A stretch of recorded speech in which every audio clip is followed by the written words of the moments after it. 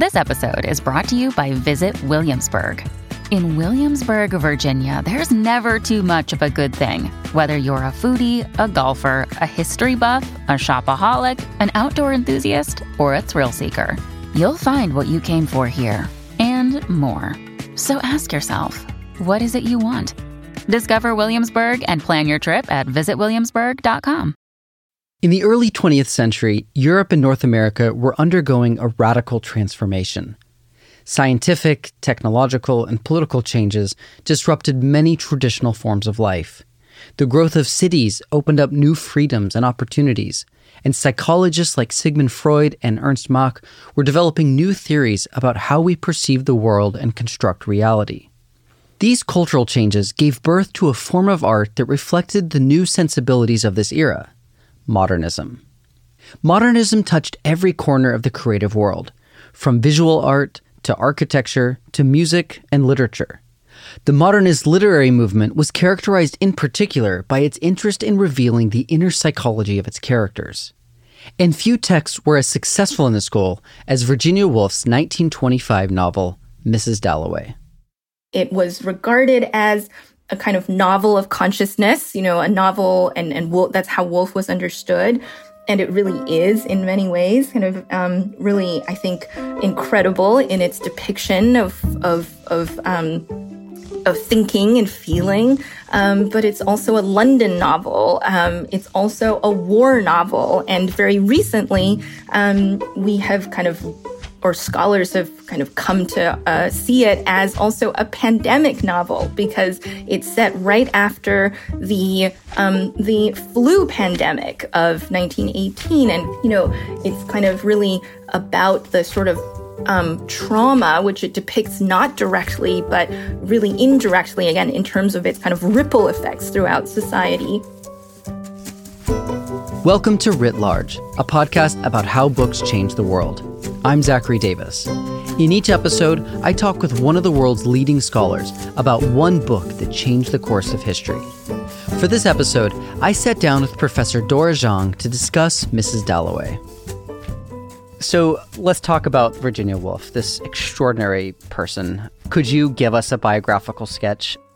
She was born kind of in the late Victorian period. So she was born into a kind of late Victorian girlhood, into a very prominent family, what we would now call a kind of blended family. Both of her parents had been married previously, had children from previous marriages. Their spouses had died. Then they married and had several more children. So she was part of a family of like 8 siblings. And it was a very prominent literary and artistic family. Her father, Leslie Stephen, was the editor of the Dictionary of National Biography. He was a literary critic, a writer himself, a public intellectual. And her mother was a kind of renowned pre-Raphaelite beauty, and also part of a family of artists. Virginia Woolf was born Adeline Virginia Stephen. She grew up in the South Kensington district of London. Because of her parents' connections, she was constantly surrounded by many of the well-known artists and writers of the time. Her father was very close friends with Henry James. Her godfather was James Russell Lowell. She had inherited this tradition of art and culture. Then her parents, her mother died, and she suffered through a series of losses of her brother, also her half-sister, and then eventually also her father, and moved with her siblings to Bloomsbury, which was this, from Kensington, which is where she had originally had lived with her family, to Bloomsbury, which was this much more kind of bohemian, more run-down neighborhood of London at the time. Virginia's 2 brothers, Toby and Adrian, attended the University of Cambridge. But like most women of her time, Virginia wasn't given the opportunity of formal education. And this was a kind of a sore point for her sort of throughout her life. So she, really read everything in her father's very extensive library. So she, was an incredible reader, and read very widely, but didn't have a formal, kind of training. And this was something she also resented her father for not just kind of paying for her education. Soon after Virginia and her surviving family members relocated to Bloomsbury, they began to host social gatherings for a handful of Toby's intellectual friends from Cambridge. Over time, this evolved into a small collective made up of prominent writers, artists, and philosophers, known today as the Bloomsbury Group. John Maynard Keynes is part of this group. Bertrand Russell is an associate, so philosophers, biographers, really a kind of incredible sort of forward-thinking group in many ways, and very unconventional. I mean, everyone was sleeping with everyone, and also that person's wife or husband. They would have parties. They would spend time at each other's houses. They took trips together. They went to Greece, other places in Europe. So it was very much a kind of social group as well as an intellectual one. This group situated Virginia and her siblings among the intellectual circles in London, something that would later play a role in getting her writing career off the ground. Okay, so she's brilliant. She reads everything.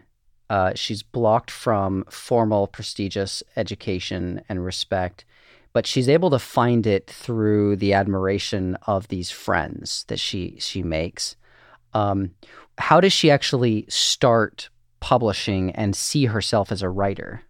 I think her first published piece is an anonymous review, and she starts writing reviews for, I think it was the Times Literary Supplement or something like that. And she really continues to have a very prolific career as a reviewer. I mean, she's also, in addition to being a writer herself, she really participates in the literary culture and publishing culture of her day. In 1912, Virginia married the British political theorist Leonard Woolf. Together, they established a printing press called the Hogarth Press. And then that becomes a real sort of commercial enterprise. And they, the Hogarth Press, their printing press, ends up publishing the first UK edition of The Wasteland. It publishes Gertrude Stein, Woolf's own work, and Leonard Woolf's own work. The standard edition of the works of Sigmund Freud, which is translated by James Strachey, who's the brother of Lytton Strachey, who is a writer who's part of the Bloomsbury Group. So she's really actually very connected to kind of publishing and reviewing and kind of literary culture of her day. Up until this point, Woolf was mostly writing book reviews and short stories. But in 1915, she published her first novel, The Voyage Out. I think it's reasonably well received. I think you can really see her it's very ambitious. She's trying to do something, a little different. She's trying to find her own form, but it's still very much in the kind of mode of a Bildungsroman, although it's following this young woman, this young female, protagonist, who ends up dying. Her next novel after The Voyage Out was called Night and Day. She's constantly, continuing to write essays and reviews at the same time as working on these novels. And those are her first those are considered her early sort of apprentice works in many ways, in that they're much more kind of in a standard sort of 19th century realist mode. And you can see her really sort of trying to develop her voice. And then Jacob's Room in 1922 is the kind of bridge between her early works and her sort of mature works, which really start with Mrs. Dalloway. And Jacob's Room is about, has at its center this very enigmatic figure, Jacob Flanders, who is a soldier who goes off to war, who is modeled in many ways on her brothers. One of her brothers dies very early, not in the war, but of fever. I forget the exact disease that he dies of. also a devastating blow. He's very gifted, so it's sort of centered on this kind of unknowable figure. It's narrated from the perspective of many people who know Jacob, and so he's really the center of the novel, but it's a sort of empty center or blank center. That sort of refractive method where you see someone as they're seen by someone else. That's something that you really continue to see in her novels, and that a technique that she continues to develop. So Jacob's Room is this kind of stylistic and formal departure, experimental in mode. So what are these cultural, intellectual currents that she's drawing from? Why did she feel motivated to try new things with literature? Yeah, so a very kind of broad strokes way of understanding modernism, of early 20th century modernism, is that these writers are reacting to the kind of seismic changes that are that have been really happening throughout the 19th century, but then also really accelerating in the early 20th century. And so those standard ones are like kind of the results of industrialization, urbanization. It's considered in many ways a very urban modernism, a kind of urban phenomenon, right? It's centered, you have all these city novels, like Mrs. Dalloway is a London novel. Ulysses is set in Dublin. You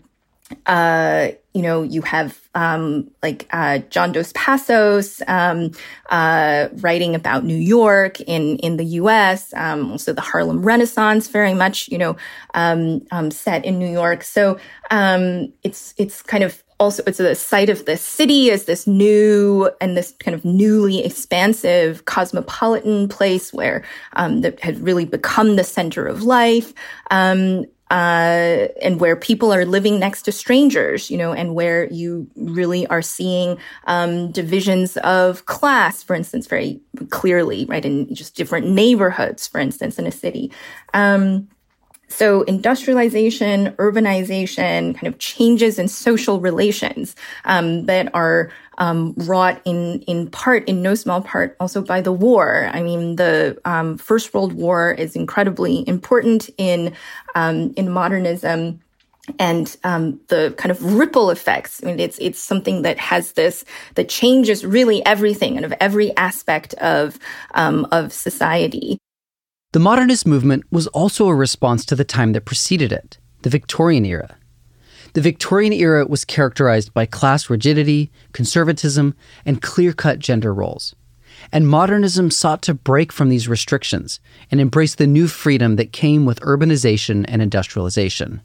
There's also incredible increases in technology, right? The railway in the 19th century had connected all of these parts of the country. You have motor cars now becoming more standard. And you see that in Mrs. Dalloway as well, the motor car and the airplane as well, right? And modern forms of modern phenomena like advertising. That's another thing that you see in Mrs. Dalloway and that you see in Ulysses as well. So just all of these new kind of cultural phenomena, these new kind of aspects of daily life, changes in social relations between men and women, between the classes, some increase in class mobility, and a sense that, and a sense of kind of wanting to break with older traditions. Those all characterize modernism. And I should say, of course, there are many ways in which that's kind of the picture that they wanted to depict. And there are also many ways in which they are still kind of very connected to tradition, looking back to tradition, et cetera. But that idea of a rupture, of being modern, that was very much the self-mythology of the writers that we've now come to call modernist. After writing Jacob's Room, Woolf began a series of short stories known as the Mrs. Dalloway stories. These works were sort of a testing ground for different aspects of the stories she'd tell in the novel. In fact, Woolf had been working with these storylines and characters for years. Two of the characters, Clarissa and Richard Dalloway, appear in Woolf's first novel, The Voyage Out. But in 1925, she finally published The Complete Mrs. Dalloway. And that was the novel that she felt, where she wrote in her diaries that she felt that she had begun at the age of 40 to finally say something in her own voice. And she discovered a number of things, what she called her tunneling method in Mrs. Dalloway, where she writes, in her diaries, finding this method of digging out caves behind her characters. And she calls this her tunneling method. And it's this way of kind of connecting the present moment to past moments and of sort of very fluidly rendering the memories of the characters as they're kind of going through their daily life, which adds this kind of tremendous dimension and depth, and it way expands the scope of the novel from the events that are actually being told. And it's also incredibly fluid. So, whereas you might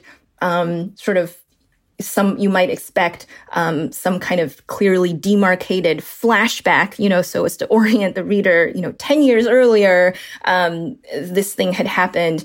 She really doesn't do any of that. It's kind of a very kind of easy slipping in and out of the present moment into the past moment. And so the result is it can be very disorienting when you first read it, but this was a kind of technique that she really felt she had discovered or sort of figured out how to actually make work in Mrs. Dalloway. So now to the book itself, Mrs. Dalloway. Broadly, what is the book about and what is the general story or arc? So it is set in over the course of a single day in London in June in 1923. So, it's 5 years after the war ends, World War I.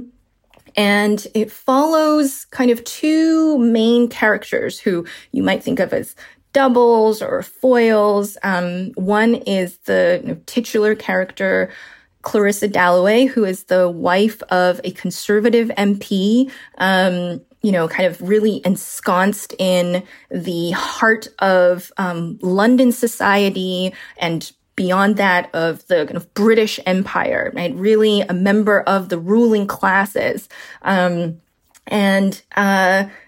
she kind of goes throughout her day and, she's just recovered from a recent illness, and she meets her an old friend, an old lover, and then has a party at the end of the novel, which, the Prime Minister comes to, and also, a couple, and Peter Walsh, her old lover, and also, Sally Seton, who's another person from her past whom she kind of loved, also shows up at the party. The other storyline follows a character named Septimus Warren Smith, a shell-shocked veteran of World War I. He's a working class man who's kind of come to London to, make himself, but who, we learned sort of really loved kind of literature who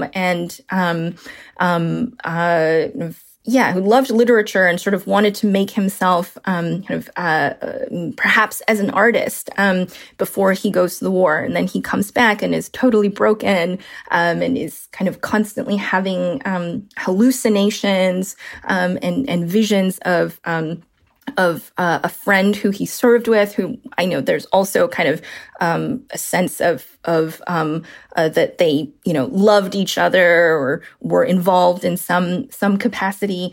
And he has this Italian wife whom he met, during the war. And she's also, and so she's in London, and we get sort of some of her perspective as well. And, it follows them, on these parallel tracks throughout the course of London as characters are walking, from one park to another, down a street. And Septimus and Clarissa, their paths, I think, almost cross, but they never actually meet. And the only kind of the closest to meeting is when Clarissa hears of Septimus's death at her party. And she kind of feels, in the middle of this celebration, death has, entered the room, but she feels this really unexpected kinship with him, as well. So it's a moment when their stories kind of merge. But Woolf conceived of it as Clarissa and Septimus as sort of, as she puts it, sanity and insanity side by side, and kind of two versions of a truth in a way, the sane version of the truth and the insane version of the truth. So what was the reception when it first came out? So I think it was pretty well received when it came out. It was published in the UK and the US simultaneously, which is a sign that she had kind of her sort of climbing reputation, that happened. I think, there were critics who were a bit puzzled by the story, but I think by and large it was recognized as a kind of experiment, as a kind of bold experiment that put her in this group of of writers who were trying to do something different. Mrs. Dalloway situated Woolf among the other experimental writers of her time, including James Joyce, Marcel Proust, Dorothy Richardson, and May Sinclair. It was, I think, not considered her best work or her most kind of important work. And actually her later novel, The Years, which now is much less read by the public, was way more commercially successful, and kind of led to her being in Vogue and things like that. But Mrs. Dalloway, was, I think, on the whole, I think fairly well received. And that she certainly had a very she had a literary reputation in her own time, and sort of also was very much in the public sphere of her own time. And she, you would see she would be writing book reviews very regularly in like the New York Times book review, for instance, like that sort of thing. Woolf continued experimenting with these new techniques in her later works. So after Mrs. Dalloway, she writes to The Lighthouse, which is, as she puts it in her diary, she's trying to find a new form. She's not sure even if to call it a novel. She says, it's not quite a novel, but what is it? An elegy? Or, and then she leaves it blank. And it's in many ways the most autobiographical of her novels. She's kind of working through her relationship to her father, her kind of, a beloved but very difficult man, and also her relationship to her mother, whom she loved very much. It was very much this kind of ideal, this kind of Victorian ideal of the angel of the house, very beautiful, kind of taking care of everyone, kind of nursing the sick. But sort of a very strong character, but also opposed to the suffrage, the women's suffrage movement, and opposed to women, women's rights in many ways, because she felt that the women's work was important, but that it was separate work from men's work, and that it was really in the domestic sphere. After To the Lighthouse, Woolf published Orlando, a biography. This story is about the adventures of a fictional poet who changes genders from man to woman and lives for hundreds of years. Woolf drew inspiration from the life of poet and novelist Vida Sackville-West. Sackville-West was also Woolf's close friend and lover. A year later, Woolf wrote one of her most well-known works, A Room of One's Own. A Room of One's Own, sort of based on a couple of lectures that she gave to women's societies, and takes up this question of, very famously, what if Shakespeare had had a sister? I mean, she poses this very provocative question. Why have women been kind of shut out from writing, or what are the conditions that are necessary for women to write? And she kind of invents this whole kind of history of this kind of counterfactual history of Shakespeare's sister, who she also says would have been probably, have gone mad. And this is, I think, also related to her own kind of illness and her own struggles with mental health, which were due to a number of personal issues and events in her personal life, but also, I think, to the kind of constraints that she felt as a woman at this time. That is published, I think, as a kind of standalone book by the Hogarth Press, and has kind of really been claimed as a sort of early feminist manifesto, which, I think is something that Woolf also understood it to be. It's one of the most explicit statement, the first most explicit statement of her feminism. Woolf published 3 more novels: The Waves, The Years, and Between the Acts. She also published many short stories and essays. And under what circumstances does Virginia Woolf die?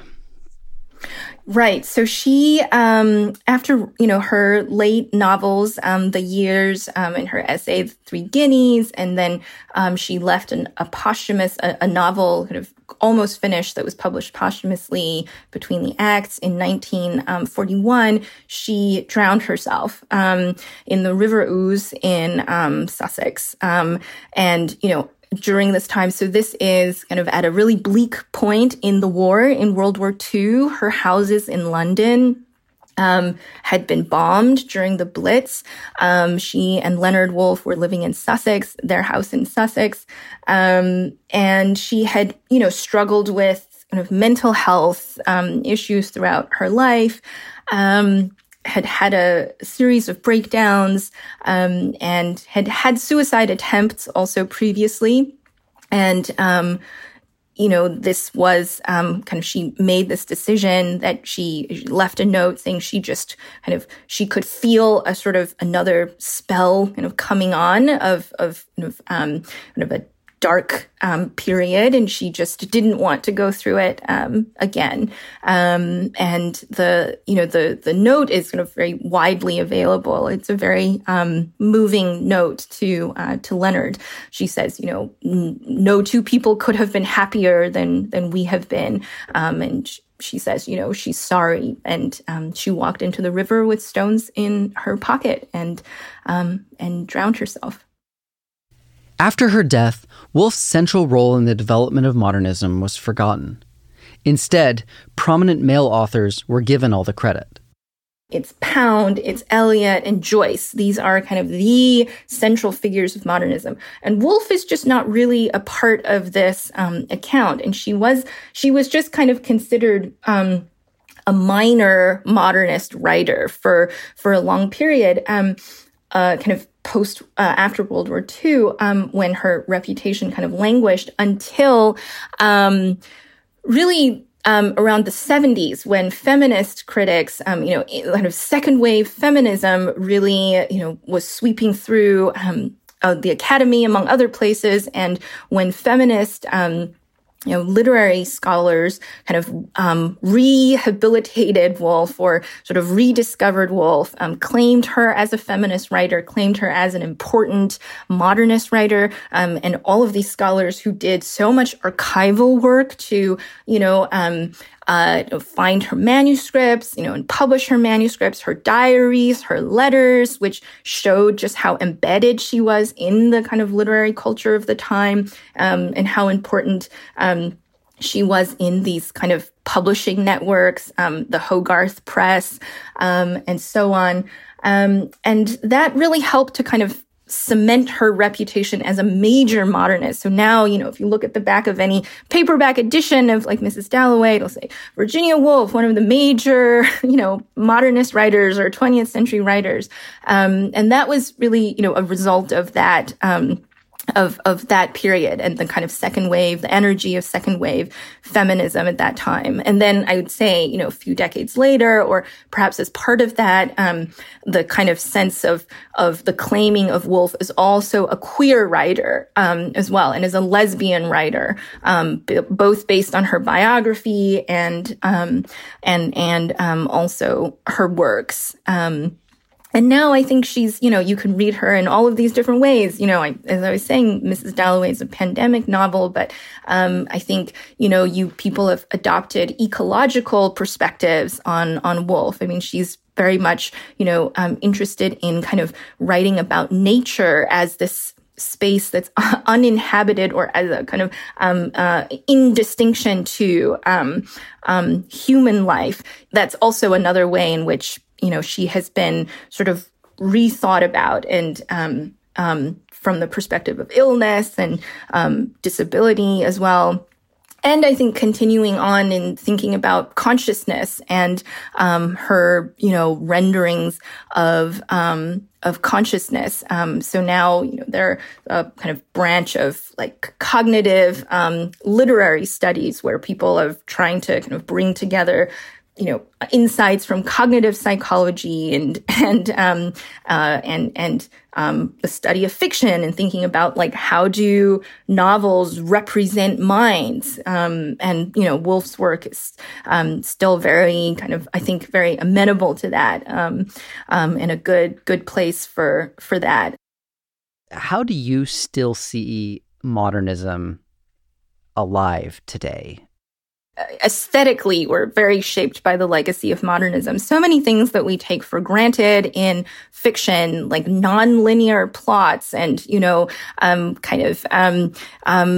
just beginning right in the middle of things and sort of not explaining things and, confusing the reader. I mean, all of these things are, kind of, modes of fiction that were, pioneered or that were certainly brought to the fore in modernism.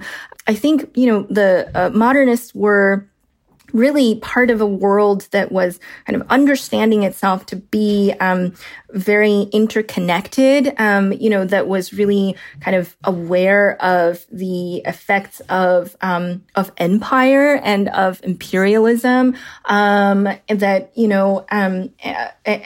of kind of questions of fascism and democracy. I mean, these were, very live issues. And I don't want to suggest that they were somehow unimpeachable in their politics or on the right side of history. And, I think you can take Woolf herself to task. I mean, she was, I think she there are many kind of anti-imperialist sentiments in her work, and you can see that in her and her connections of kind of feminism, to the project of feminism to anti-imperialism.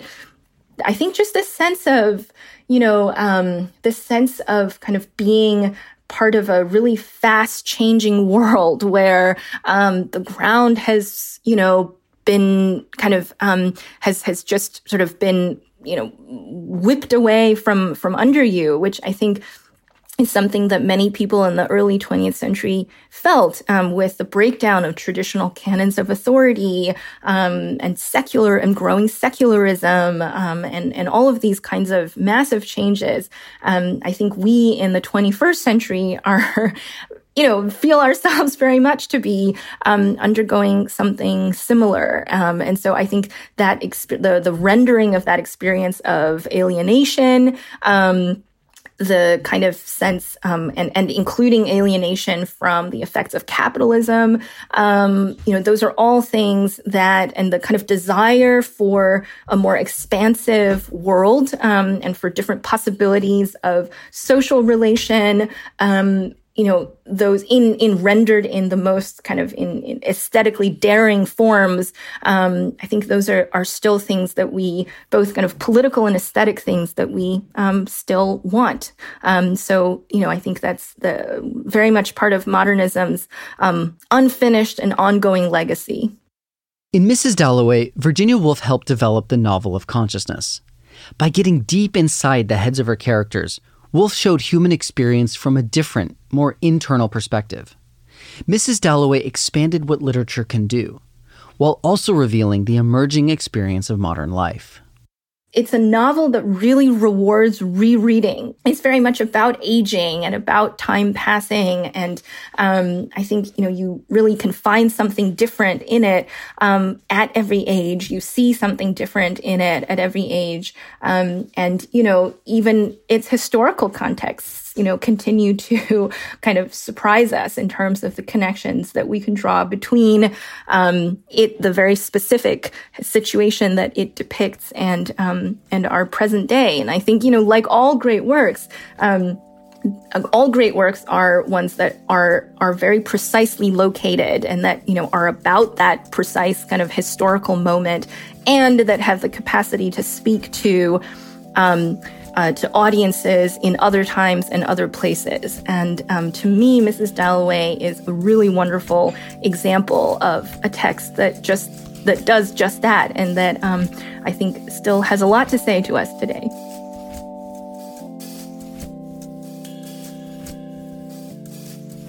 Writ Large is produced by Jack Pombriant and me, Zachary Davis. Script editing is by Galen Beebe. We get help from Fair Undo.